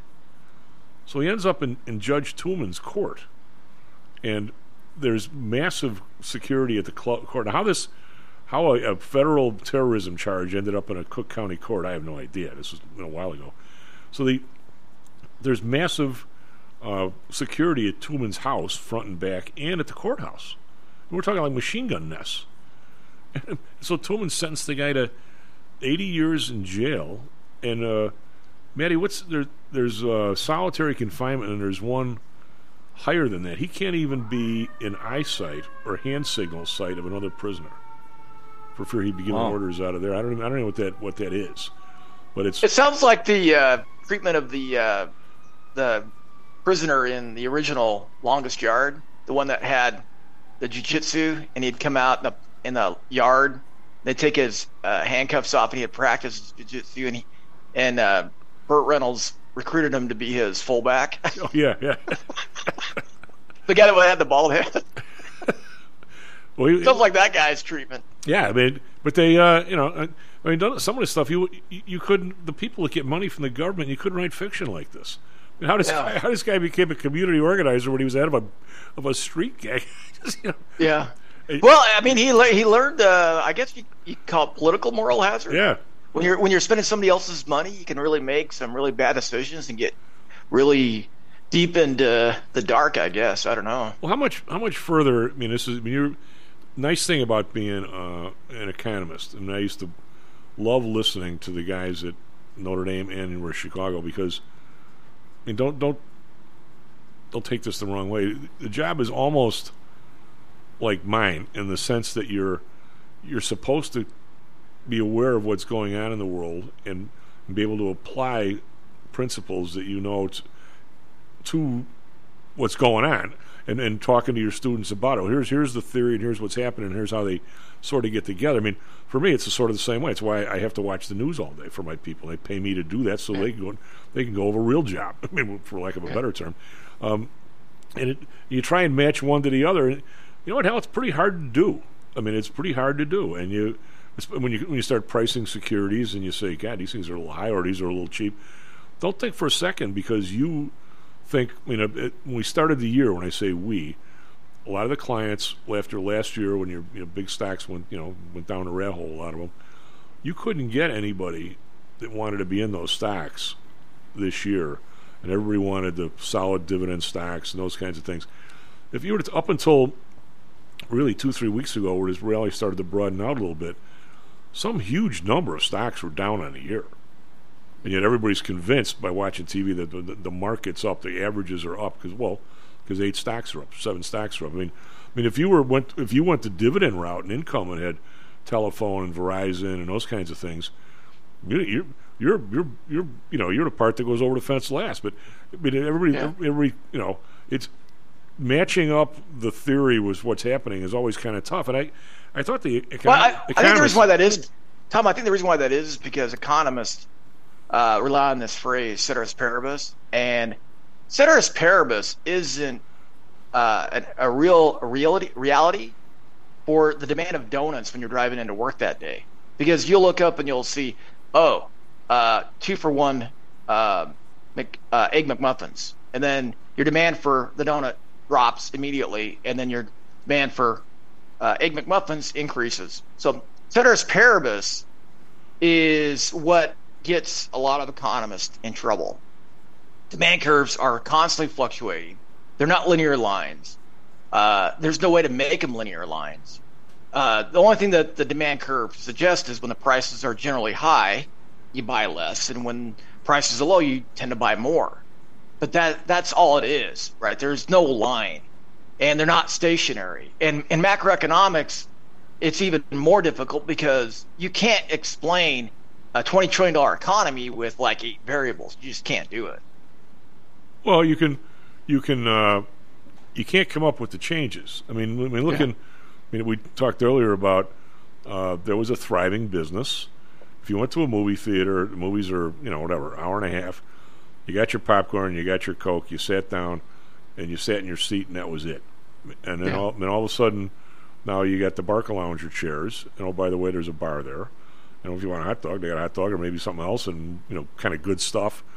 Well, now all of a sudden, look what that did to the places afterward, right? I mean, there's no. Why are you going somewhere after? You already had your 3 drinks and whatever, and you've had enough. So you kind of shift the stuff around is what you do, and which is actually that's the sign of a vibrant economy, in my mind. Now the other. Well, then you saw the bars say, okay, we'll compete with that. We're going to have massive TVs where you can watch 8 different sporting events, and we're going to essentially compete with the movies. Something the guys are going to want to come in here and watch 4 different football games, and but that's the market system. And think about the market system there. Think about how awesome they cater to us. Can you imagine people from the 1880s at a bar in some Irish pub in New York City coming into a sports bar today? They wouldn't know what to think. They would think that everybody's Queen Elizabeth won. It would blow their minds about how much businesses cater to us, right? Well, but that to me tells us things are pretty good, but I think the economy's starting to bifurcate. I think we got a set of policies, and whether a fiscal and monetary policy, it's starting to bifurcate society, and you're going to have a lot of people on one end, and you're going to have a very few people on the other end, and the recessions aren't going to feel like recessions for them, but it's going to hurt for everybody else. Well, I think when you have the responsiveness, we're talking about bars, okay? Maddie, you and I have never been in a bar, have we? We'd be like libraries or coffee shops. Not this week. Yeah, it's only Tuesday. Oh, okay. I don't know. I'm guessing you're going after softball on Thursday. I'll take the guess. Oh, yeah. Well, there you go. so your week is 2 days? Anyway. But I think that the amount of... Name me... Bars is probably one of them. Restaurants, although COVID, I think, took a chop out of that. Name me 5 industries that are really competitive.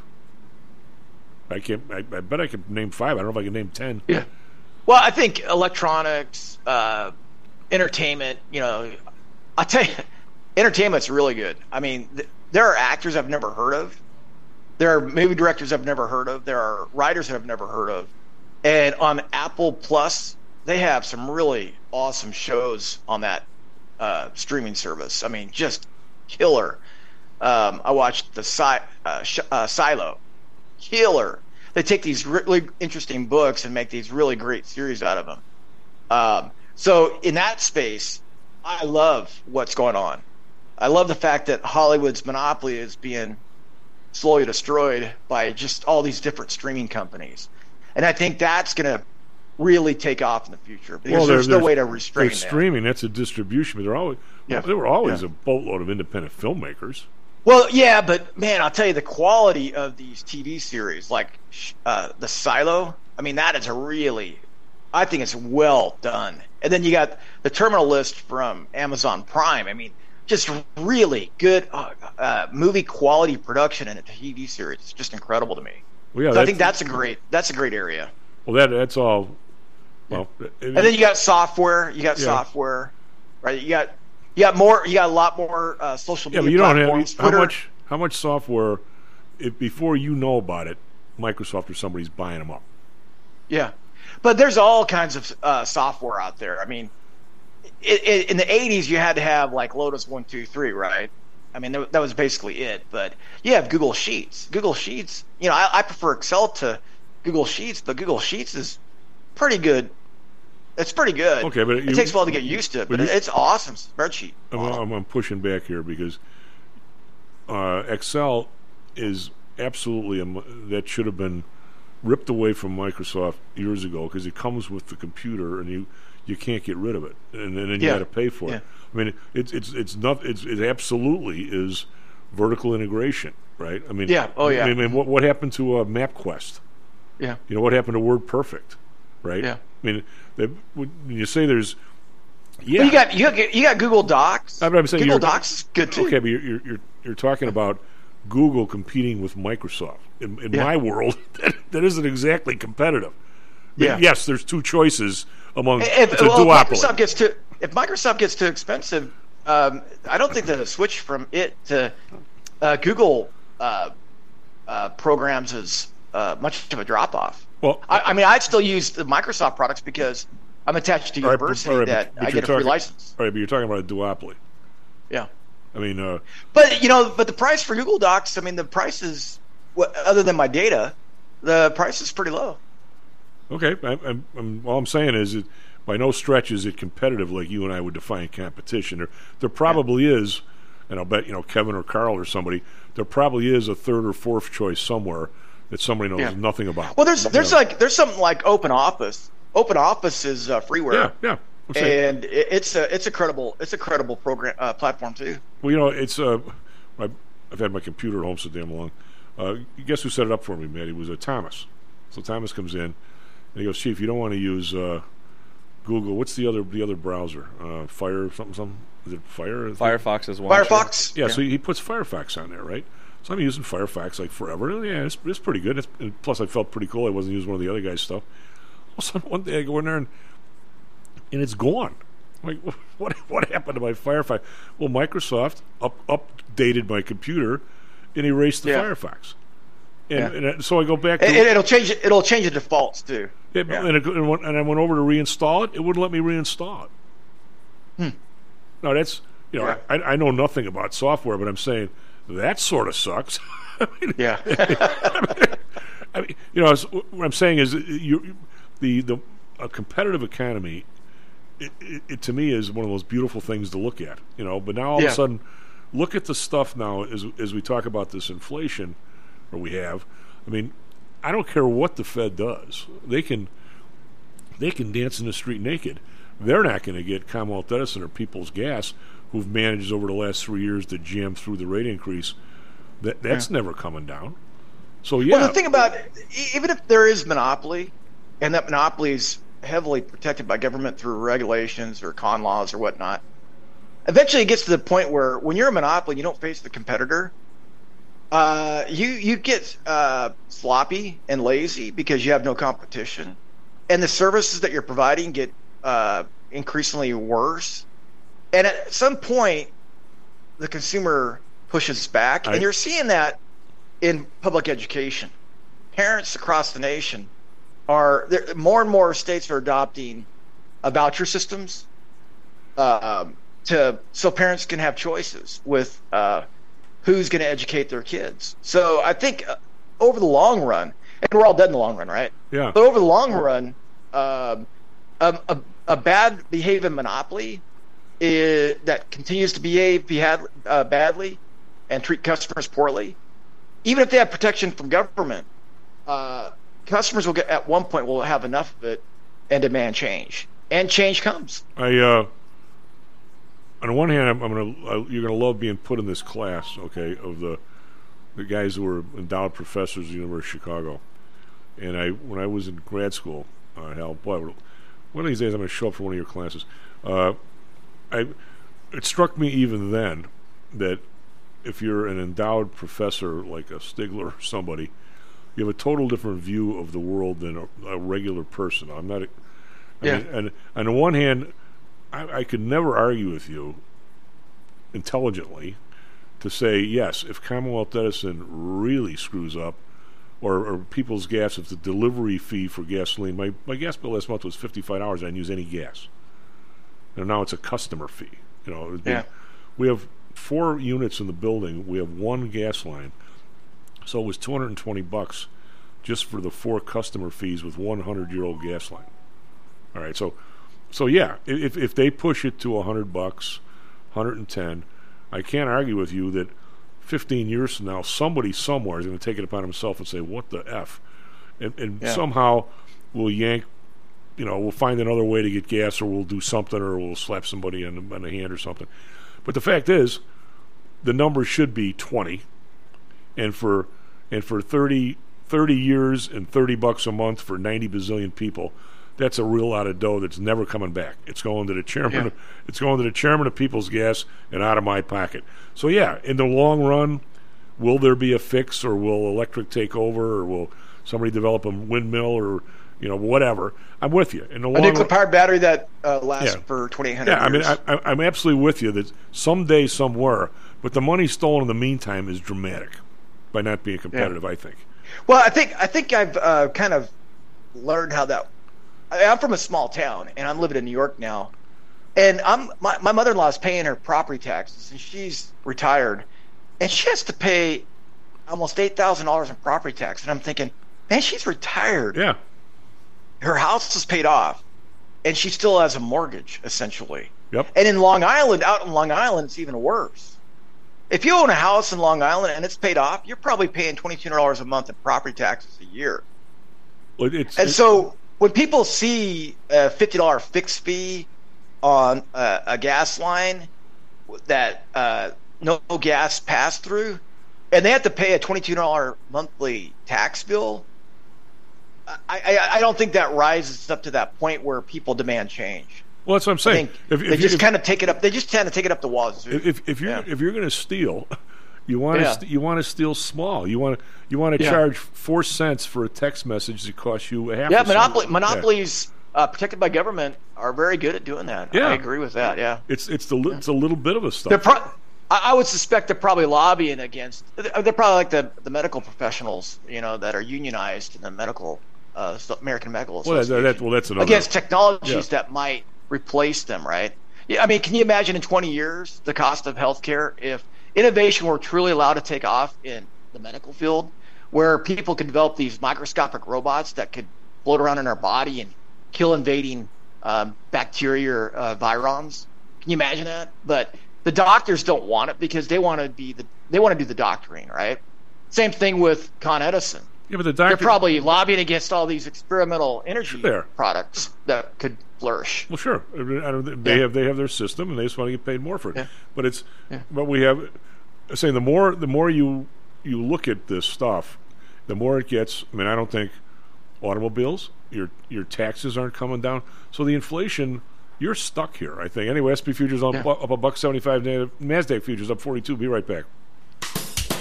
This self-directed trading is a lonely job. Online trading is not as easy as point and click. No, it's not. Everyone, even professionals, need to share ideas and think out loud every now and then. That's what I like about PTI Pro Direct. Their staff of former option floor traders really helps me choose the right strategy for trading option volatility and plan the time decay for my covered writing program. Yep, nothing can replace years of trading experience to stop you from making that dumb trade and for saving a few bucks. We've all been there and done that. Yeah, I have access to all that great trading advice and experience for just a penny a share for stocks, $1 for equity options, and $1 minimum a trade. Our clients at PTI Pro Direct can call when they need a little help on a trade or just to talk about the market in general. We trade every day. We love this stuff. That's what I like most about PTI Pro Direct. Cheap prices, along with great advice from real floor traders. It's the best of both worlds. Tell your friends. That's PTIProDirect.com, PTIProDirect.com.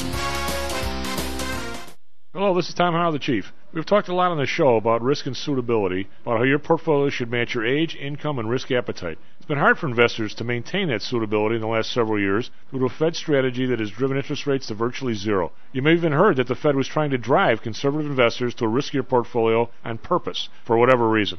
I'm sure you are aware of investors that took some increased risk, such as longer-term fixed-income securities, and are now unhappy with that choice. At PTI, we've always stressed total portfolio risk awareness and tried to minimize chasing returns in a tough environment. Well, now it looks like maybe interest rates are moving more towards historical levels. Everyone needs to be aware of what that continued movement might do to your portfolio, both good and bad. We also have a stock market that seems to have stalled, at least for the short term. I think it's time for everyone to take a serious look at their goals, their risks, and their portfolios. Do they match? If not, we can help. We have a Signature Protected Index program. We have ways to hedge against interest risk. We can make that portfolio right for you again. Go to PTIsecurities.com or call us right now. The market can change very rapidly. That's PTIsecurities.com. Stocks, jocks, Stocks and jocks. Stocks and jocks. You are out of control. Right here, right now, right here, right now, right now.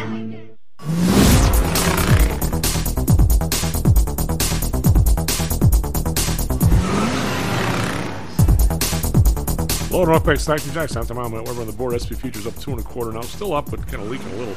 NASDAQ futures down, up 46. Dow futures actually down 13. Individual stocks in the Dow. I got Caterpillar up $1. I've got 3M up 282. They just had earnings. Earnings obviously were pretty good because they're up 282.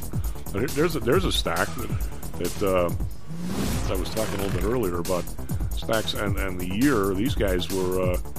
Let me get the 1 year plot here. These guys, they're really a bellwether in my opinion of all the products they have, and they started the year at where are we?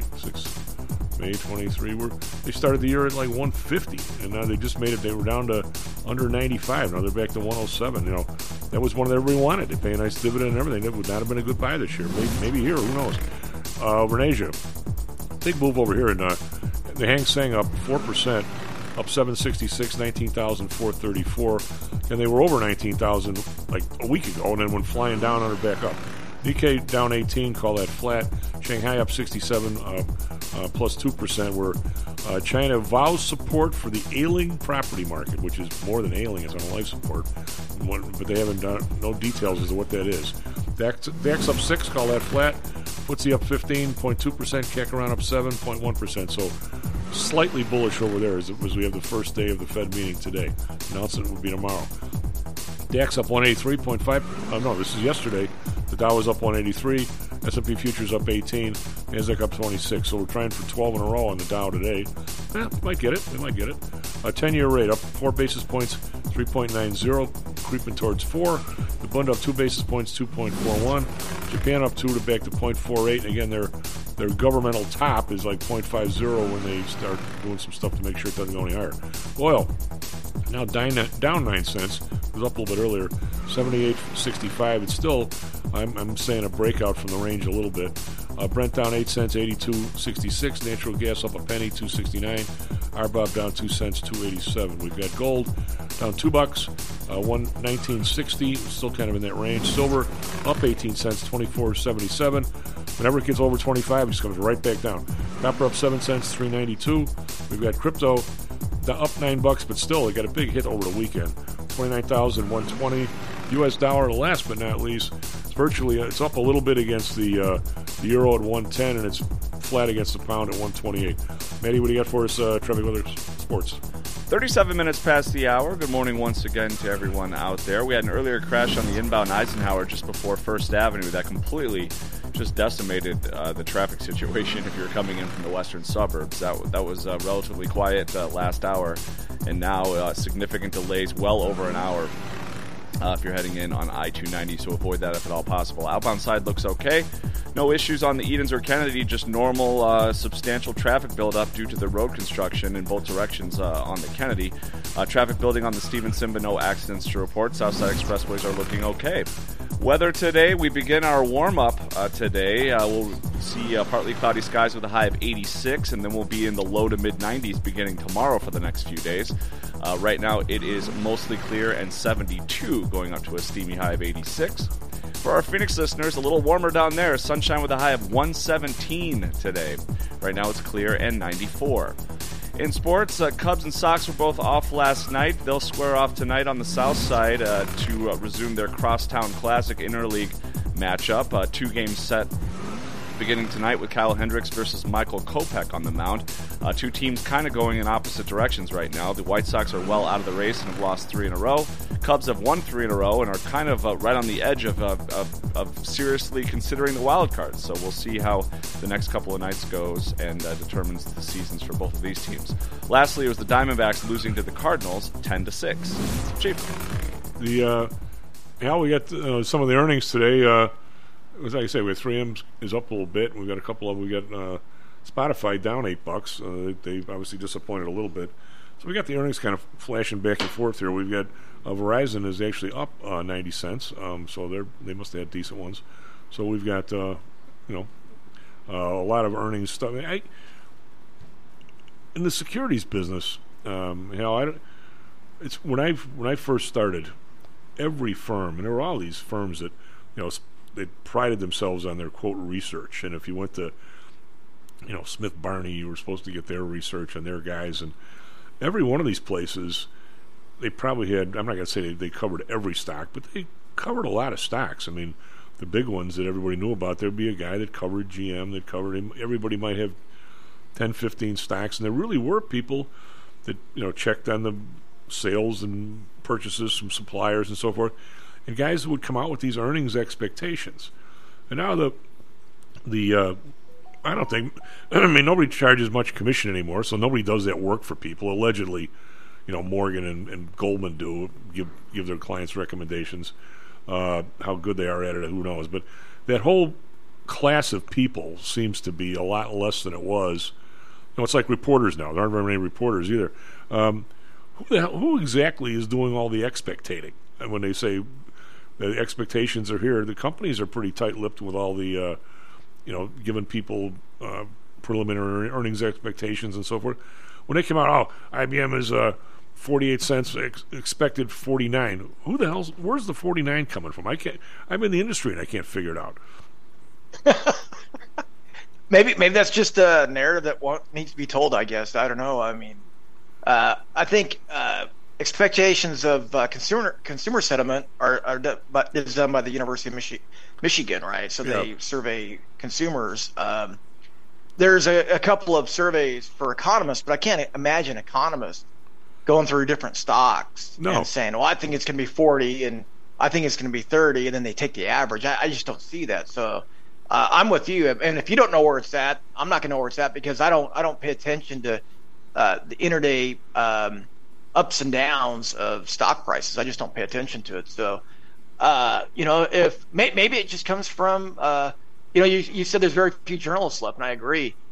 Maybe if you support a political group of people and you want things to sound good, you'll say it beats expectation. If you're a critic of that politician, you'll say it didn't beat expectations. And a lot of times when you see the people on the news, they're more opinion drivers than they are news reporters, right? And a lot of times you watch them and you turn the channel and it's the same talking points over and over and over. It's like going through a website. It's like going through Google search.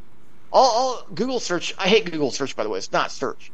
I'll search something in Google and I'll get the same article in the top 50 results. It'll be the same article just published by a different web company. What do you use instead? Oh, I go about, I either go like 50 pages in, or I use I think Bing is a much better search. Okay. Bing and Google will give you a completely different search. So I'll use different. I'll use Firefox. I'll use Edge. I'll use Edge is Bing. I'll just kind of bounce around. When I'm really wanting to find something, I will not use Google. Google is not search. Google tells you what it wants you to think. So if I want something objective, if I want something that or I'll go to local news. But man, Google search is horrible. I mean, it just repeats the same story over and over and over. It's like exactly the same article, just copied and pasted to 50 different websites. And that's what you get in the evening cable news. You change the channels. Yeah. All the key words, there's these key words that pop up, and that's the narrative that we're supposed to listen to. Well, it's a couple of times you end up with a news item that actually you know something about, right? When the police chief here was nailed for asleep in his car or whatever after having too much booze, and he allegedly was over here. Well, not allegedly, he was over here at the Series for a while. And I know, the Series pretty well. I mean, we've been down here 40 years. So all of a sudden you see an article like in one paper, and then you see an article in another paper, and you could just tell, just like my Latin homework in high school, that the second person didn't even go out and talk to anybody. They just copied the first one and changed it around, just like a high school student would do. It's like, nobody went out. There was no new facts in any of them. They just. Well, this kind of happened. This kind of happened this last week. My mother-in-law mentioned that somebody was reporting that in Florida they're teaching that slavery was great because it provided people with some skills, and it started with Kamala Harris reading some tweets. Apparently, according to the CNN reporter that was on Dana Bash's panel, she read some tweets and she just started repeating it over and over and over throughout the week, and they got reported as news.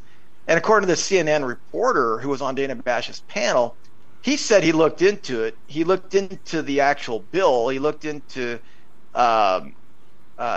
analysis of the bill, and he concluded that the claim was completely false. But that's how news is reported today. Why would you want the facts to ruin a good story, Hal? Yeah, you hear something on Twitter and you just say it, right? Yeah. And if you're a person of power, you can say whatever you want, and there's no consequences. Well, you right? don't need a jury system to listen to evidence for 3 weeks when everybody gives one tweet and they already know whether somebody's guilty or innocent, right? Yeah. Well, when you're in the minority, when you're not protected by the herd, like I'm not protected by the herd on college campuses because my views are very. I'm the only one on the campus that has the views that I have. I got to be really careful. I can't just say, "Well, I heard this on Twitter" and repeat it over and over and over. I get fired. So I got to be really careful. But when you're in the herd, you can say whatever you want, and there's no consequences. Yeah. And it's a moral hazard, if you will. If you think about it, it's a moral hazard, right? Hey, speaking of being the moral hazard of the herd. Speaking of the herd of one, which you claim you are, could you explain a little bit? And it's not a buffalo. No, it's not a buffalo. It's a little squirrel. God, I never. Maddie, did you ever see a herd of It'd be squirrels? nice if it was a buffalo, because buffalo could knock people over. There's no such thing as a herd of squirrels, is it? Is there? If it's a herd of one, I guess you could call it that. Sure. A gaggle? That's geese. A gaggle of geese. What's a pride of lions? What is it for fish? It's a school. School, yeah. Yeah. School of fish, yeah. Well, if you were in a trading crowd and if the market was 3/8 a half, and you go 3/8 a half, and the guy goes 7/16 bid, and you immediately said sold. That was called carping the market. So carping, nice. Yeah, so you're like a bottom feeder fish. So a bunch of carp would be a school of carp. A school of carp. There you go. Anywho, could you explain it in a few minutes or less, or more, what exactly is compared to like a Milton Friedman, who was a very libertarian sort of economics. He was a monetarist, but his views were very very competitive, very to a fault, where the market will take care of everything, which I don't necessarily buy. Yeah. But what exactly is the difference between that and the Keynesian group, where the government should be involved in in fine tuning? And they use the term fine tuning. Isn't that the word they used in the '60s? Yeah. How does the Austrian stuff differentiate? Because there's an awful lot of different schools really within the two. I mean, Milton Friedman's monetarism was not the same as somebody else's, and his view of government interaction was different than other people's that happen to be monetarists. I mean, where does the Austrian school fit in here, or do they have a bunch of variants too? Well, there's a degree of disagreement, but for the most part, I think the reason why the Austrian school doesn't take off more is because it's probably considered more extreme than Milton Friedman. Okay. Milton Friedman, I mean, he accepted pragmatically the role of the Fed. The Fed's not going to go anywhere. It's here to stay. So the least damage you can do is maybe just grow the money supply at some constant rate. Now, the Austrians will point out, well, what are you going to use for money supply? You're going to use M1, M2, M3, MZM. What are you going to use for money, right? And so the Austrians actually probably have more of distaste for Milton Friedman than they do probably Keynesians, because they see Milton Friedman as the guy that put kids in charge of the candy store, right? I mean, some potential Fed chair can say, oh, I'm gonna really rein in inflation. I'm not gonna watch unemployment go up and down. I'm gonna really rein in inflation and keep that under control.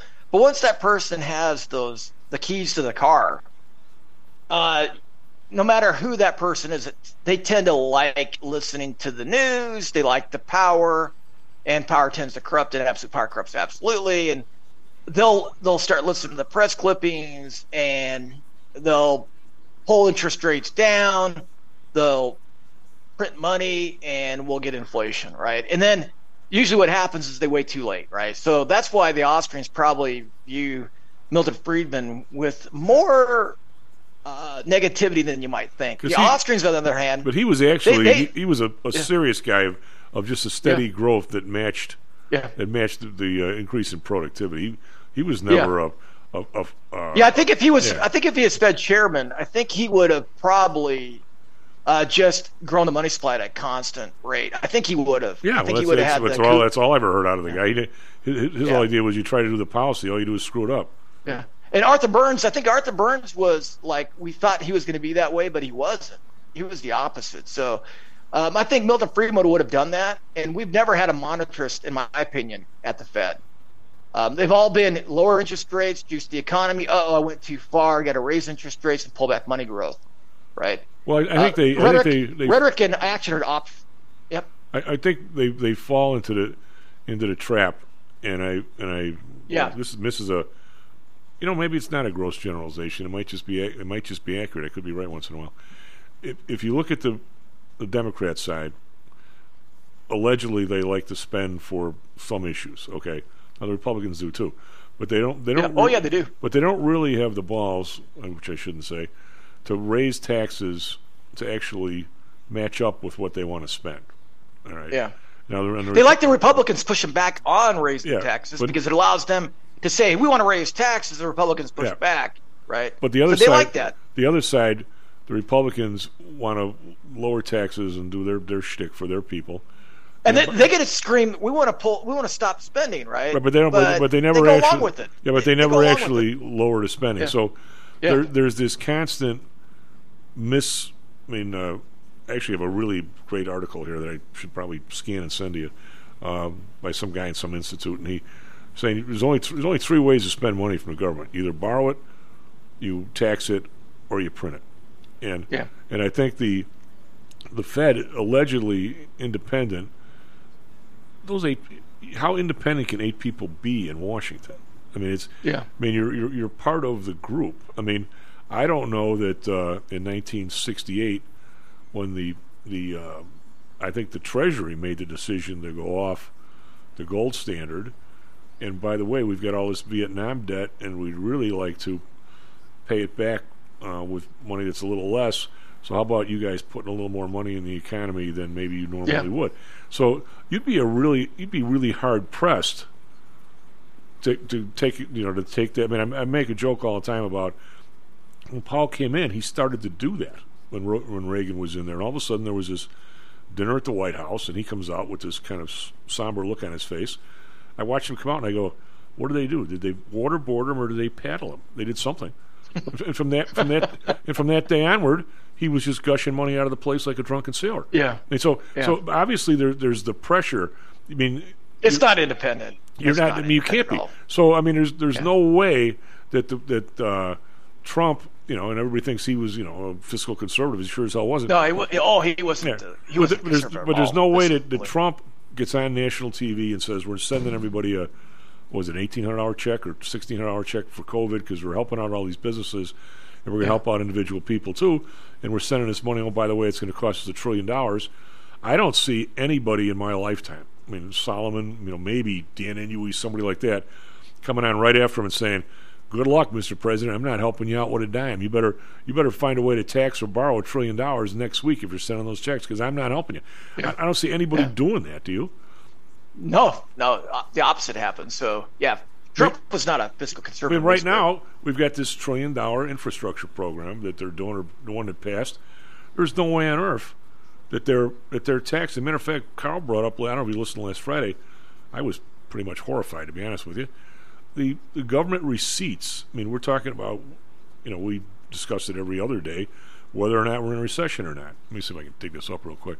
The government receipts are down $400 billion from last year. I don't care who the hell you are. You could be the pundit from God knows where. That is a recession, right? Yeah. I mean, because there's fewer people are making money. I mean, when people aren't making as much money, they pay less tax. Yeah. And so, to me, I was watching tax revenues in the early 2010 or early 2000s. I was watching tax revenues, trying to figure out where the business cycle was, and I thought it was a pretty good indicator of where the business cycle was. And I haven't looked at it in a while, but if you're saying it's down massively, and then you throw on top of that Spotify missed its earnings mark. Yeah. Our earnings are down. Spotify gets their income from advertising, and advertising falls when we go into a recession. So, I think the reinflation is underway. I think the Fed is going to start reinflating. Last year, for the whole year, the fiscal year, because I think everybody knows the fiscal year ends in September. For the whole year, the federal receipts were $4.896 trillion. Now this year, with 3 months to go, they're 3.412. So the last 3 months of last year were, let's say, 569, 969, maybe $1 trillion. Okay, so if you add another $1 trillion to this year to date, you get say $4.5 trillion, and last year the receipts were $4.9 trillion. So we're going to be roughly 10% less than last year. How the hell is that not a recession? To all the people, because people just have less income, I think. Yeah. So to all the people that are walking by bars in Boston and saying, "Oh man, look at all these people quaffing drinks and there's no recession." Well, guess what? There is one. Maybe they're in the bars because they're depressed and drinking. Well, it's well, I mean, it's but I don't know. I think all this stuff. To be honest with you, I think a lot of the stuff we see, as bad as some areas are, I think they're solvable if we ever would admit we have the problem. Yeah. I mean, how do you admit you have how do you figure out that you got to get your broken leg set if you refuse to admit that it's broken? Yeah, $32 trillion in debt. I think we issued $500 billion in debt since the debt ceiling deal was done. Interest on that debt is going to be $1 trillion. Inflation forever. I don't think they've solved the inflation number at all. I think the reason why inflation is coming down is because the economy is slowing. When the economy slows, prices tend to, if they were rising, they're not going to rise as fast because demand is weaker. So I think anything that we see in terms of inflation rate coming down, prices are still going up, but they're not going up as fast as they were. That decrease in inflation is a result of aggregate demand slowing. And, you look at the the Case-Shiller index. Right. It's starting to go back up. Demand deposits are we hear these news stories about $78 billion leaving the banking system, but then when you look at demand deposits, they're holding steady at about 3 to 3.3 trillion since the beginning of the year. And then you look at total reserves. Total reserves or all deposits seem to be rising. So after dropping and cresting, demand deposits look like they're all deposits look like they're going to start rising again. They're on a new trajectory to go higher on a trend that was larger than the pre-pandemic trend. When the guys decide to give us the numbers, you're seeing M2 sneaking down a hair, and you're seeing the Fed balance sheet sneaking down a hair. So I think the rate of inflation is not the problem. It's the price level that's the problem. The price level is locked in at a high level, and prices are still going up. But I think with all this debt we're taking on and the interest payments being over $1 trillion a year that's a problem. and rising, you're going to need more money to print that if you're not going to tax it. Well, that's going forward, I don't see them maintaining. What you're saying is you don't see them maintaining the discipline. No, they're not going to maintain the discipline. It's just going to get even worse, in my opinion. They got to pay for all that. They got to pay for all those interest payments. Well, all that debt. They showed their true colors when they put how much money back in for Silicon Valley. Yeah. Anyway, Hal, thank you very much, buddy. There's a chance we're moving closer to actually coming to see you, probably in September. Okay. SP Futures down up $1. NASDAQ Futures up 45. We were up more, but still we're up. Back tomorrow, Stocks and Jocks. What did we learn, Palmer? I don't know, sir. I don't know either. I guess we learned not to do it again. Stocks and Jocks is brought to you by PTI Securities and Futures. Go to PTIsecurities.com. PTI ProDirect. Trade for as low as a penny per share and $1 per option contract. Learn more at PTIProDirect.com. Nadex, offering an intuitive way to trade the financial markets. Visit Nadex.com. HomeSource Realty. Call Audrey Johnson at 708-349-3456. Hamzy Analytics. Listen to Fari Hamzy every other Thursday and visit HamzyAnalytics.com. ChiroMed. Back or neck pain? Schedule a complimentary consultation by calling 708-403-2727. DAX Research. Tune in for David Andelman's technical analysis on Mondays and Thursdays and call 1-800-821-4968.